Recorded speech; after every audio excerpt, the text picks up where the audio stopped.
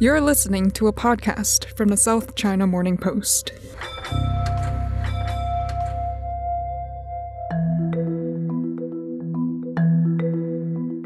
It's been a week since Hong Kong made world headlines with a government order that 2,000 pet hamsters has to be euthanized due to fears of cross-infection of the Delta variant of COVID-19.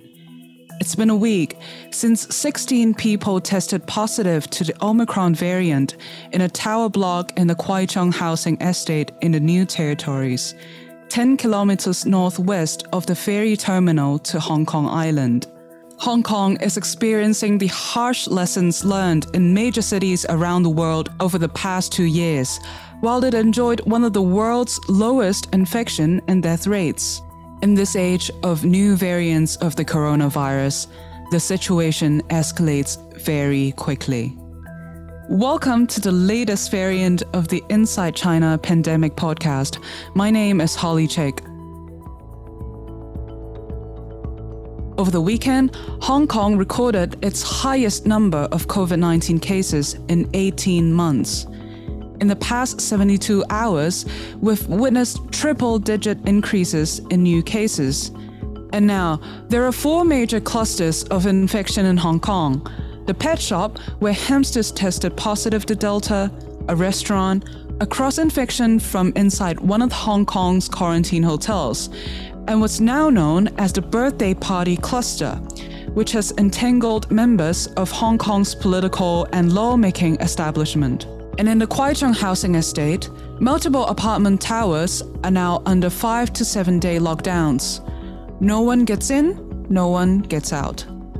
All of this in a background where more than 1,000 restaurants are forecast to close due to the ongoing 6 p.m. restrictions imposed by the government, and tens of thousands of bartenders, waitresses, chefs, dishwashers, and other staff used to work the evening shift try to figure out how to survive with no income in what is usually the busiest time of the year.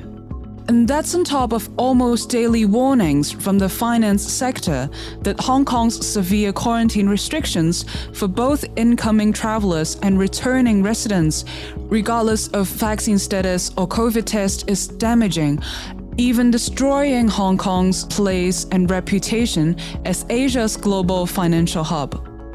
But we need to keep things in perspective. In the past 2 years, Hong Kong has been one of the safest places to be in the pandemic. We've had just over 13,000 infections and 200 fatalities in total in these past 2 years. Right now, we've had 0 deaths this year, and there are no people in critical condition in our hospitals. There's been no violent anti-vax marches here, no people invoking the Jewish Holocaust and refusing to wear masks.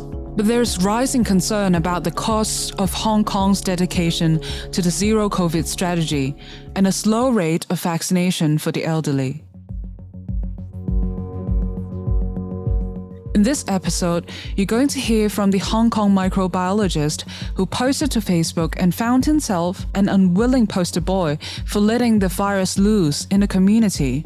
You're going to hear from the head of Hong Kong's Vets Association about the reality of the hamster cull, the science behind it, and why there could have been a better alternative than demanding children hand over their pets to be killed.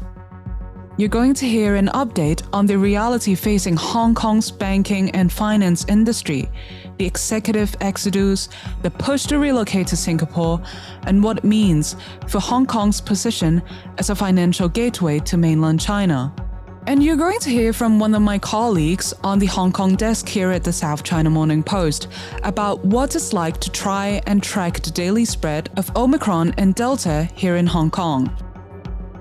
And you're going to hear me try to present this podcast in my living room as my neighbors continue drilling what sounds like a tunnel in a wall next door. And something else about this podcast. 3 hours after we originally published it, Hong Kong Chief Executive Carrie Lam made the surprise announcement that the 21-day quarantine for arrivals to Hong Kong is about to be reduced to 14 days. Get the update at scmp.com.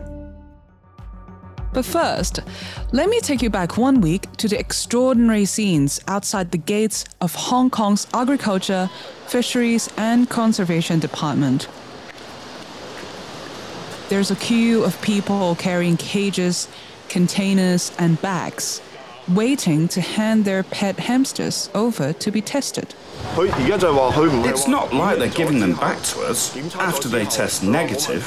They're sending them away for euthanasia. So we have no choice but to follow their strongly recommended rules.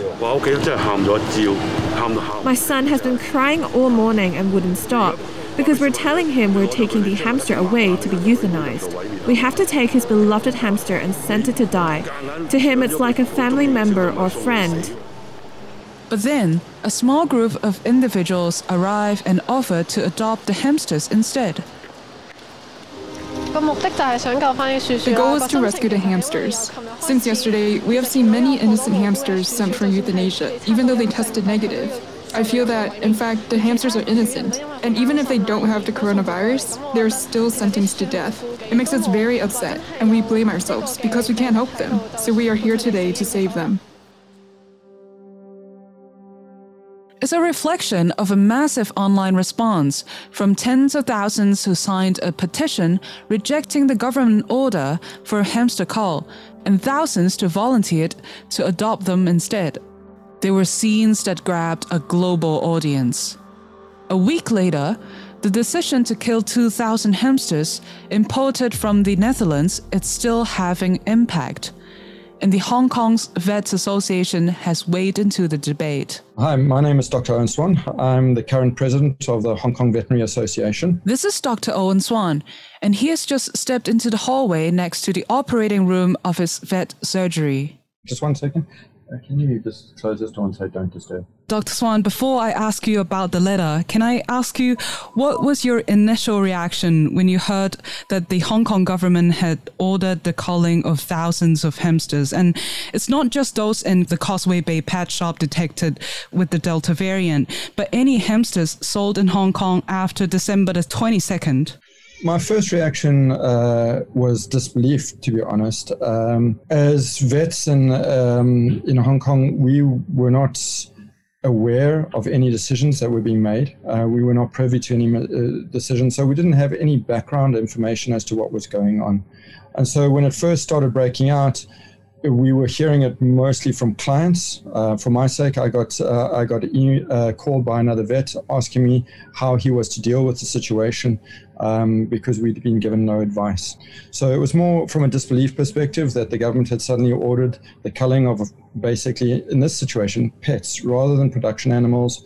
These are actual pets with very little information. Before this, we had quite a bit of research about human to animal transmission and animal to human transmission. And the research up until this event occurred was suggestive that animal to human transmission from hamsters should not be occurring. So our initial reaction definitely was disbelief, and then it was also a little bit of disorganization, trying to find out and trying to get in contact with people to find out what was happening. And as a HKVA president, what should I be advising to the vets on the ground that are on the front line? Right. Dr. Swan, can you tell us more about the calls between peers, vets? What were they talking to each other? And also, what were the calls from clients about? What questions did they ask? Okay, so from the vets, which is where I received it first, a lot of the vets, especially exotic vets, the exotic specialists, were contacting me as the HKVA president to find out why the government was ordering that. They were of the opinion that the research up until now showed that in hamsters, which have been used a lot for research animals in COVID, a lot of labs have used hamsters because they can see what's happening with COVID, that this animal is fairly safe and won't have animal to human transmission. Okay, golden hamsters particularly have been a hamster that's been used a lot in research in COVID cases. The exotic specialists were citing research papers to me why this should not be happening, and basically there was dismay from a lot of the vets.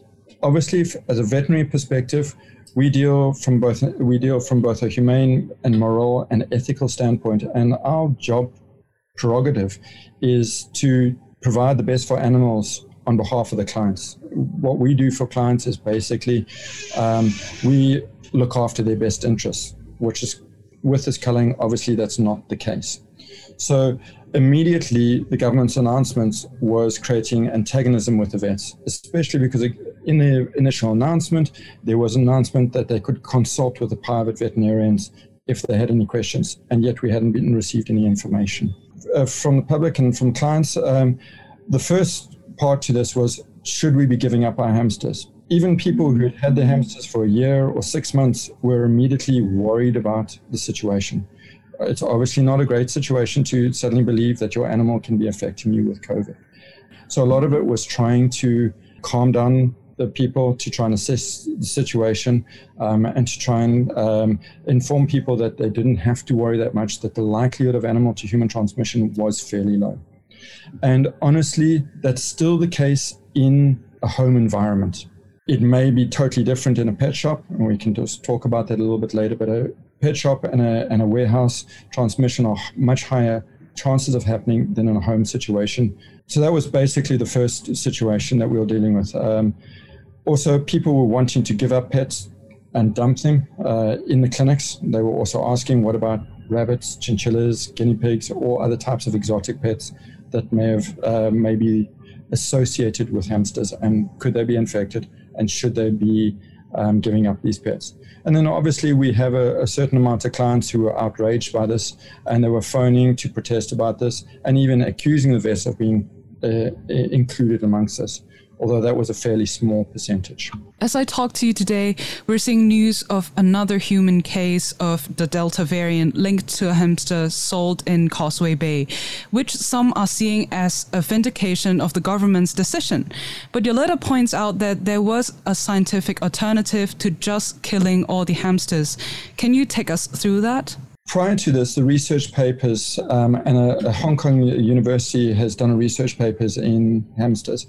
And basically their research paper in their environment, so again, I'll go back to the environment, is very, very specific with regards to this. And I've had quite a few discussions with Professor Vanessa Bars at CDU University, as well as some of the AFC, the officers, about this case now, to keep myself updated and to learn more about what's going on.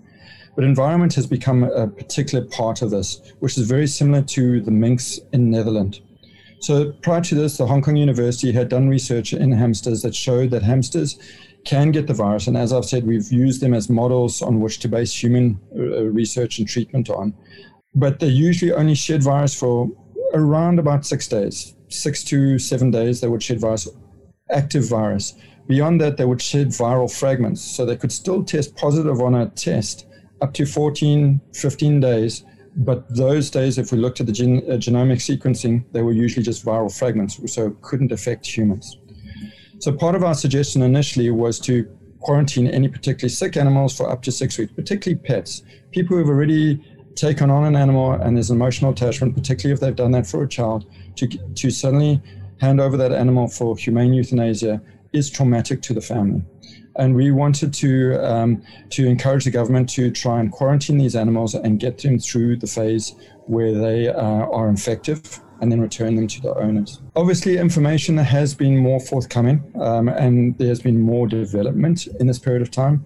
So I also understand the attitude and the reasons that the government has decided on the human culling, and a large part of that is being zero COVID. Obviously, they want to prevent any further transmissions within the environment, and in Hong Kong, that is very, very applicable. What we're seeing in the pet shops and the warehouses is a little bit similar now to the situation in the Netherlands, where if you have an environment with a high concentrations of animals and there's a lot of dust and aerosol, you can have more chance of transmission. So environment plays a very big role. When you have 100, 200, 1,000 animals together and they have their cages with dust, they're creating aerosol which can contaminate the environment. When you have 1 or 2 hamsters in a home environment and you're cleaning the cages on a regular basis and so on like that, the chances of infection are far, far lower. But pet shops, and particularly the warehouse, can have a major impact on this. And this was the same on the mink farms in Netherlands. Because there was a large percentage of animals, there's a lot of aerosol contact, and therefore the chances of animal to human transmission are increased. And so part of the reason for the government's action on this is the amount of animals and the concentration of animals. They have also argued that they don't have the facilities to quarantine all of these animals. Dr. Swan, in our previous podcast, we pointed to the Hong Kong's pandemic history back in 1997, when millions of chickens were culled both in farms and markets when avian flu was detected. How would you compare that decision with this one? The decision is actually very similar. The Hong Kong's government to these situations tends to be zero tolerance. They tend to try and eradicate all possible transmission of the disease. The difference in this, I suppose, comes more to the fact that before we were dealing with production animals that were lined up for food. These were not pets, where these are pets which have an emotional attachment to humans. There's a major change within that. The concern for a lot of vets is, what if next time we have with cats or dogs? In the past, we did have cats and dogs, and honestly, the AFCD managed that very, very well when animals were infected with COVID. We've had cases of both cats and dogs being infected by their owners in Hong Kong, and the AFCD have managed that very well. They placed those animals in quarantine and treated them until they cured and then released them back to their owners. We were hoping for the same situation, particularly with the hamsters that had already been taken by owners. So I think the major difference is the fact that we're dealing entirely with a pet versus a production animal perspective. Avian influenza also had a potential to kill far more people than the COVID has. Although COVID has killed many people, the virulence and the death percentage is far, far lower than any avian influenza. So that also has to be borne in perspective when you're comparing these decisions. The latest update is that 77 hamsters have been handed in by the public, and one single hamster has tested positive. So far, 2,300 hamsters have been euthanized.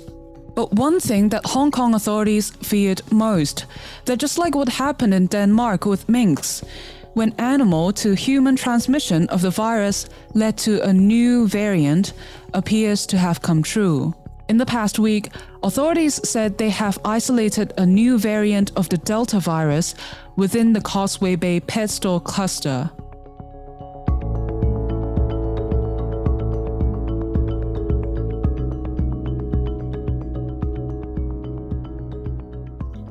And now for someone who made a post to Facebook last weekend and found himself pushed to the front pages of Hong Kong's local newspapers as the poster boy for letting COVID loose in the community. His name is Dr Siddharth Sridhar. Most people call me Sid, so I just go by Dr. Sid, actually. So it's up to you guys. And he is a microbiologist at the Queen Mary Hospital and clinical assistant professor at the University of Hong Kong. Can you recap your Facebook post concerning zero COVID policy and its usefulness in 2020 compared to where we are now? As you said, we are living in a parallel COVID reality. Indeed, we are. I think zero COVID was something that we aspired to ever since the beginning of the pandemic back in 2020. And there were very good reasons for doing that. This was an entirely new virus. We knew we had an aging population. There were no vaccines back in 2020, and it was quite reminiscent of what was going on with SARS in 2003. So I think in Hong Kong we did absolutely the right thing by battening down the hatches, everybody wearing masks, practicing social distancing, tough border controls to keep the virus under control. And then at the end of early 2021, end of 2020, you had these amazing vaccines come out. And they've really proven to be game changers in terms of reducing the chances of developing severe COVID if somebody should catch COVID. And, they've saved millions of lives around the world by now. In Hong Kong, these vaccines have been available for a long time already, for nearly 9 months and counting now. And unfortunately, what has happened locally is that we've had very low vaccination uptake rates. And that is really hampering us in terms of planning ahead in a way. So that was what my post was about, in that you see a lot of people getting very frustrated about things in Hong Kong at the moment with simultaneous outbreaks of Delta and Omicron. But what I was trying to point out was actually we don't have a choice because the vaccination rate in our elderly is so low. the lowest among the developed regions in the world, that an outbreak of COVID-19 at this stage in Hong Kong at our current vaccination uptake rate would be absolutely disastrous. And I also cautioned that in that post that this is problematic going forwards, because we need to have an end game, right, for COVID-19 in Hong Kong. And we're seeing a lot of places in the world, depending on how they've actually gone about it, are really approaching a pandemic endgame, either because of huge swaths of the population getting naturally infected with lots of deaths, or through very, very high vaccination rates, which has really, kept that mortality and death rate under control. So Hong Kong unfortunately, is reaching a point where we really have to decide, what to do next. And we really need to think about how we see ourselves in the coming few months, if not years, in terms of positioning ourselves with respect to COVID-19, because the virus isn't going anywhere. So that was broadly, I think, what I wanted to bring out in the post. What were the response you got from the Facebook post? Yeah, there's a wide spectrum of responses. Let me just say that. Now, I think most people who saw the canonical version on Facebook were quite okay with it. I don't think I said anything particularly controversial there. The problem is in some interpretations of my post in the local media in particular, they framed it in a way like I was advocating for, giving up totally and just letting it rip through because it's not going to work anyway. I think that's a very inaccurate way of framing my position, which was we still have to do what we have to do in terms of slowing down transmission in the community, which we're doing by any means possible, but also kind of highlighting the futility of continuing down this path into the future when the rest of the world is really waking up from its bad dream. So it's, in a way, it was kind of one of those job interview questions, like, what do you see yourself like in 2023, and I think Hong Kong needs to start asking itself that. And that was kind of the point of the post. But yeah, I'm sure it always dies down. So I'm sure I'll live to see another post. Yeah, sure. So for listeners who haven't read Dr. Sid's Facebook post, he ended his post with this quote: "For the rest of the world, 2022 is the beginning of the end of the pandemic. And for Hong Kong, it is just the end of the beginning." Dr. Sid, you also mentioned the real issue behind the hamster culls in Hong Kong was zero COVID. Can you explain that to us? Because the vaccination rates in Hong Kong are so low, and the need for Hong Kong to maintain zero cases in the community as a preconditioning for even opening up to the mainland, we are essentially in a position where we have to keep cases at zero or near zero all the time. It is necessary. So I'm in no way saying that let it rip, okay? So some sections of the media are going crazy in terms of turning me into this poster boy of let it rip in Hong Kong. Oh boy, that's not where I'm coming from. It would be a disaster if we do that right now.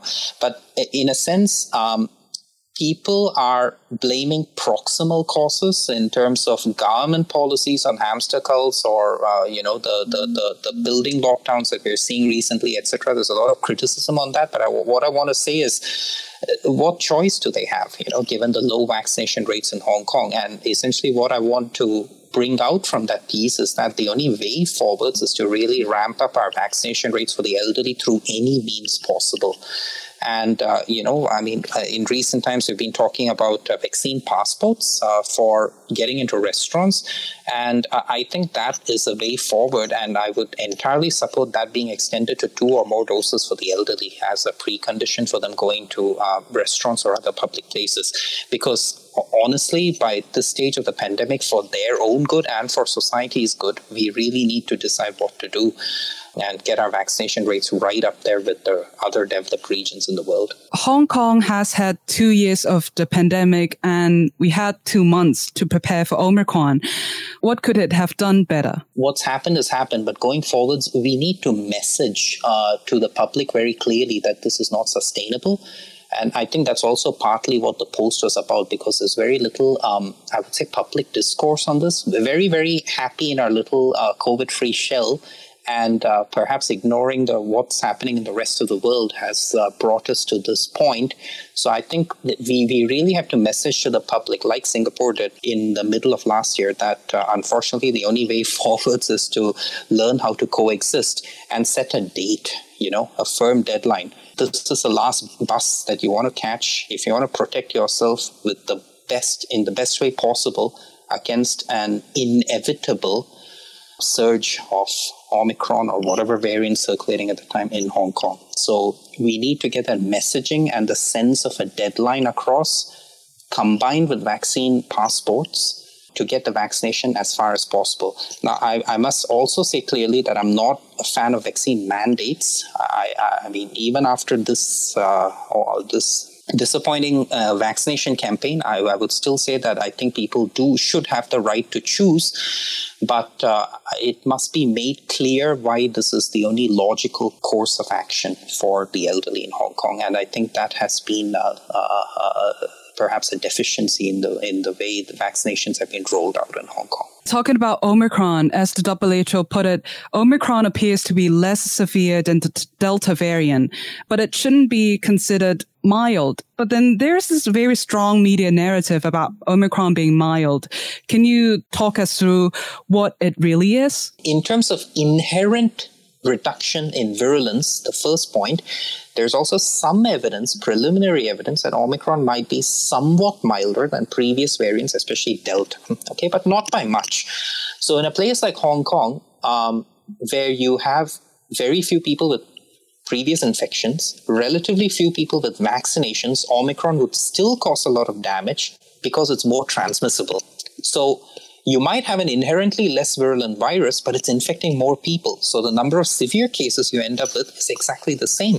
So imagine a very, very bad flu surge. We had this winter surge in Hong Kong before COVID-19. I would say it's easily going to be much, much worse. And I mean, I'm a healthcare worker, and I know, well, I suppose all healthcare workers have a keen sense of how much the system can take. And we are pretty much on our limits every flu surge, So imagine something that's much, much worse than that is going to be very difficult. There's no doubt about it. In places like Australia, we are seeing the healthcare system, close to collapse. So many people are being hospitalized, meaning people with other conditions can't get healthcare. Is that something of your concern in Hong Kong? Absolutely. I mean, in the public healthcare system, we're always struggling with long waiting times for basic procedures, cancer therapy, knee replacement.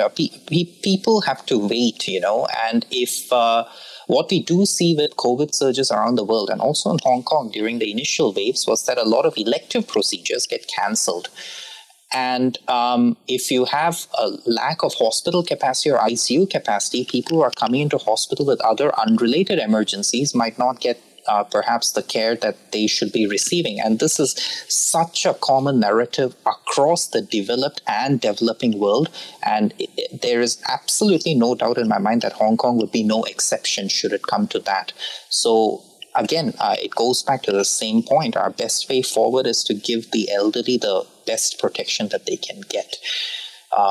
And may I add, whether they like it or not. So, yeah, that's what I'd have to say on that. Right.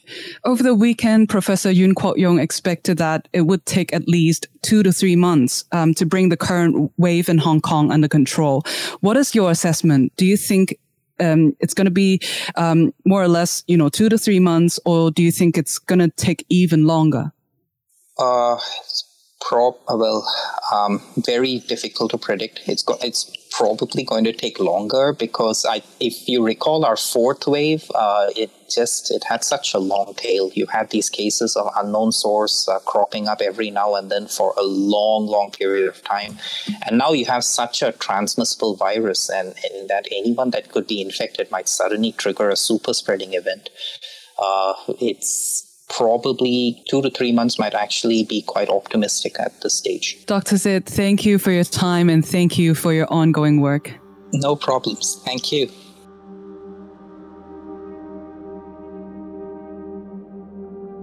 One of the biggest international stories of Hong Kong's experience of the pandemic has not been how many cases we're reporting, or how many deaths, or how the health system is coping, but of how one of the world's toughest quarantine programs is affecting Asia's major finance hub. Someone who's been looking into this for the SCMP Business Desk may well be familiar to you if you listen to our sibling podcast. Yeah, hi, it's Chad Bray again. You may remember me from a neighboring podcast, the China Geopolitics podcast. Ironically, Chad has just relocated from Hong Kong to London. He's well placed to talk about what is being described as a mass exit of expats from Hong Kong's finance sector. This is being linked directly as a result of the strict rules demanding all people flying into Hong Kong, regardless of residency, vaccination, or test status, to stay in quarantine for 21 days, even though experts have suggested shortening the period. Chad, is this really the case? Well, the situation, I think, is one where you have a lot of people who have been stuck in one place for a long time, for, 2 years, if not longer, depending on what their travel plans were before the virus really emerged in early 2020. And, in this situation, Hong Kong's always been a place where people are able to work very hard during the week. And then if they want to go to Thailand for the weekend, for a long weekend, they can hop on a plane and they can be on the beach with a Mai Tai in their hand before you know it. Now, in this situation, people have just been working extremely hard. And frankly, I think a lot of spouses, a lot of children, bankers themselves are a little frustrated with the situation. If they're an expat, they haven't been able to see family for years. And so many of them are thinking, well, now's the situation where we see other parts of the world, whether it be the UK, the United States, even Singapore, that seem to be much more open than Hong Kong is. And so I think a lot of these people are thinking, well, we've taken our bonuses because bonus season is over or is about to be. And, we're going to make our way out. And so a lot of people are reevaluating their lives. But I think that's happened throughout industries because of the pandemic. People work from home. They spent more time with their kids. In Hong Kong, maybe that's a little bit tight in a small flat. But, in other places, it's like, well, maybe this is better. Is it all about the people leaving Hong Kong, though? What about the hiring situation? Well, I think the situation is one where there's always been an influx of talent into Hong Kong, whether it's young people that come to Hong Kong to go to university, or, young people or mid-career people who are really looking to make a mark and particularly want a chance to work in Asia. Hong Kong's been a great place. You have a relatively low tax rate. So if you're from a place such as the United Kingdom that, as a high earner, you can be paying 40% or more, that tax rate is a great benefit. Unfortunately, in this situation, it's very difficult to get into Hong Kong, so as well as get out. So in my situation, for example, it took almost a month for me to get out of Hong Kong in December because there were repeated flight cancellations. Is the cargo shipment going to be able to go? All these sorts of things. And so if you're trying to come into Hong Kong, it's much more challenging.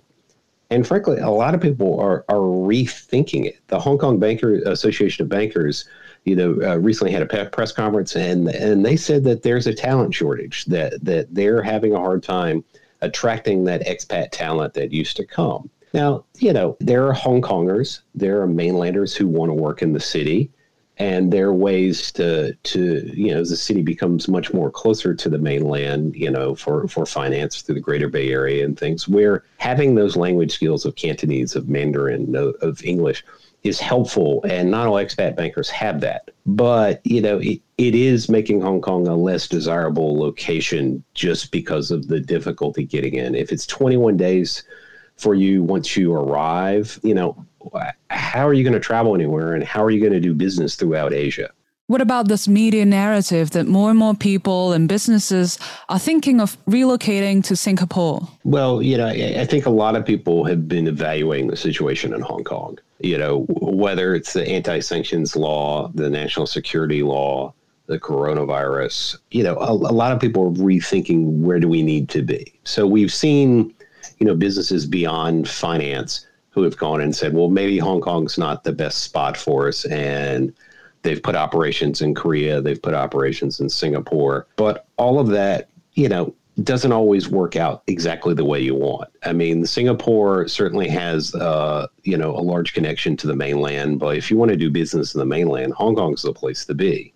If you want to do, business in the mainland, Korea's a more difficult spot at times. And so I think everybody's trying to figure out what they want to do. But Singapore definitely has been trying to play into this to try to attract people.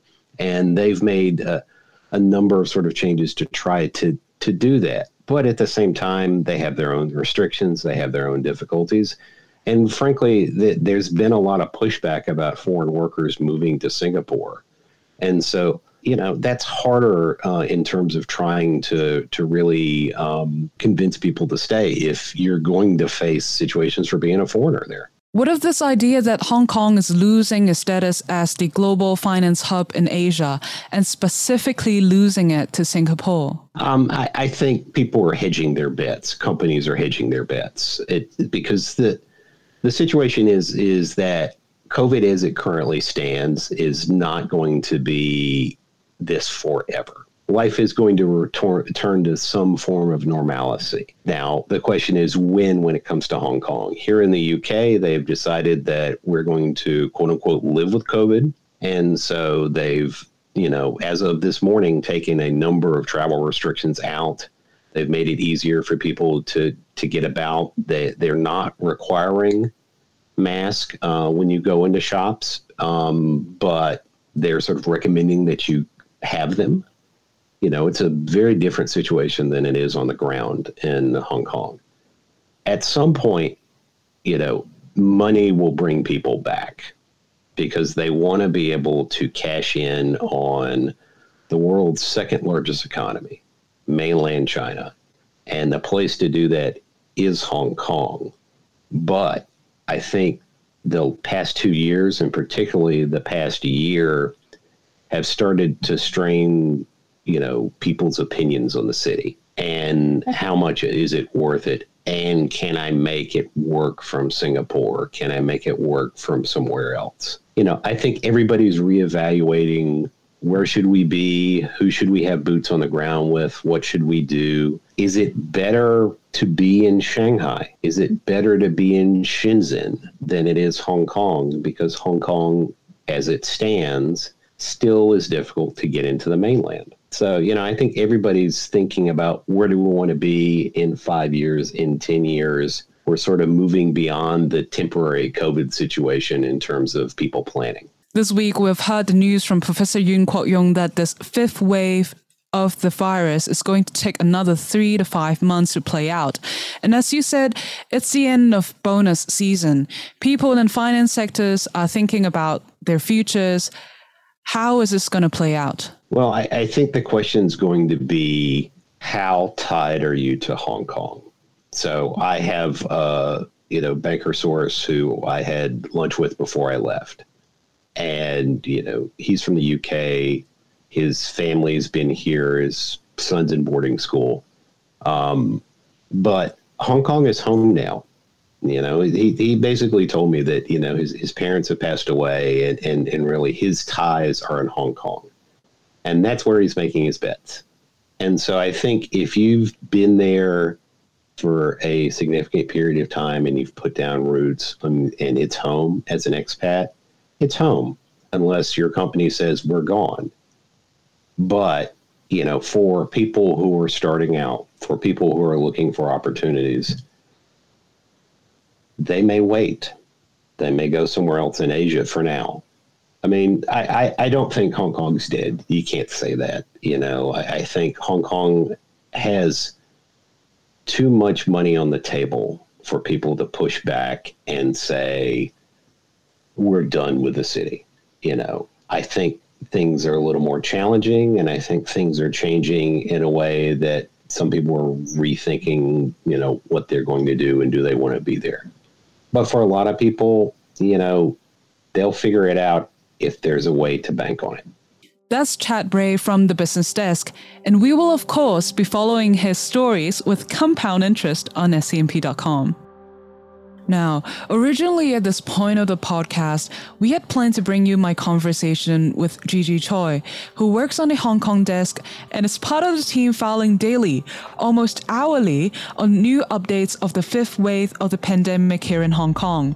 She was going to detail the past week here in Hong Kong as we moved from 80 days without a single case of community transmission to one of daily triple-digit increases in new reported cases. For the first time in Hong Kong, we are seeing something we've only seen in mainland China, and that is entire apartment towers locked down for 5 to 7 days to allow authorities to test thousands of residents. But because of the rapidly changing development in the past 24 hours, we've had to cut much of that. But it's still worthwhile hearing from her, because she did pioneer a courageous effort to try and document every single case and how they were linked via flowcharts, and she published them on Twitter. As far as we know, it's the first time someone has attempted this in Hong Kong. As I mentioned, you're making huge contributions to public information these days by publishing flowcharts on the clusters and spreads in Hong Kong. And you've been publishing them on Twitter, detailing all the clusters. What made you do that? Yeah, so I'm actually a very visual person, so I like to see things like in diagrams and stuff. And that's kind of what I did to keep track of, cases as they were growing in the clusters. I mean, of course, we input all of the information into a spreadsheet, but I think it's very different when you're able to sort of connect like the dots, connect the lines between like one case and who they spread the disease to. When you try to read a spreadsheet and figure out like who case A is, who case B or case C is. So when you actually have it all mapped out, you're very quickly able to tell like who infected who, how, big of a spread was it. And, because I was doing that anyway, I figured like, hey, like this is really helpful for me. Why don't I try to put this out there in the public so people who are interested can also follow along? The flowcharts actually kind of look like a COVID family tree, right? Did it add perspectives when you're able to see all these cases, how they're linked to each other? Yeah, I mean, like actually a lot of them are family or household members, so it kind of made sense. But seeing like the cases, maybe like one case goes to a school and then how that sort of connection created new cases, like that was really helpful. And, it's actually kind of funny because some people like, who were following along, there was one person who actually edited hamsters onto my pet shop flowchart. So that was quite fun. And it's just nice to be able to interact with people, every day as I was making these flowcharts. And people were really helpful. They would like make suggestions. So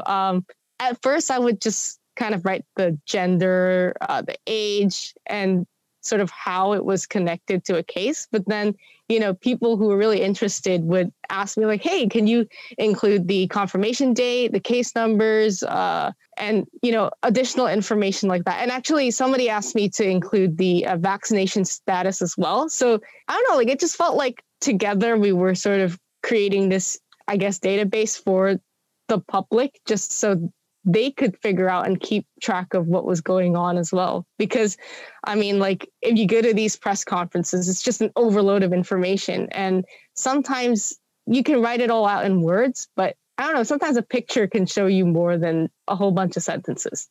Yeah, so they have kind of become crowdsourced cluster charts, but it's somewhat symbolic that you have had to stop making these. Why is that? Oh, yeah. I mean, funny enough, like I actually had to ask people like, hey, like, how do I make the sheets bigger? Because I was starting to struggle with already before the explosion at Kwai Chung Estate. I was already struggling to put, like, for example, with the dance cluster, 50 something people into the chart. And, as the cases grow, the health authorities also don't give as much information about how the cases are linked. With hundreds of cases at Kwai Chung Estate, I just wasn't able to show how the cases were linked at all. And I really can't put 100 cases onto a flowchart. So I decided to end it there just because it was it would have been too much information and I had to stop. Gigi, where can we follow you on Twitter? Sure, it's at Gigi_Choy, so GIGI_CHOY. Gigi, you have had a very long day today, and tomorrow it's going to be another long day for you. Thank you so much for your work. Sure, thank you so much for having me. That's all we have for you in this last week before the start of a very different sort of Lunar New Year here in Hong Kong. The government has once again cancelled the fireworks display over the harbour. Restaurants and bars will remain closed after 6 p.m. It looks like the Year of the Tiger will start with a whimper, not a bang. But as ever, the SCMP newsroom is filing 24 hours a day, 7 days a week to scmp.com. That's where you'll find all the latest developments, news and analysis from our reporters in Hong Kong, Europe, the US, and across mainland China and the rest of Asia. My name is Holly Chick, wishing you and your family 新年快樂, 身體健康, stay safe, and here's hoping you can stay positive and test negative. Bye for now.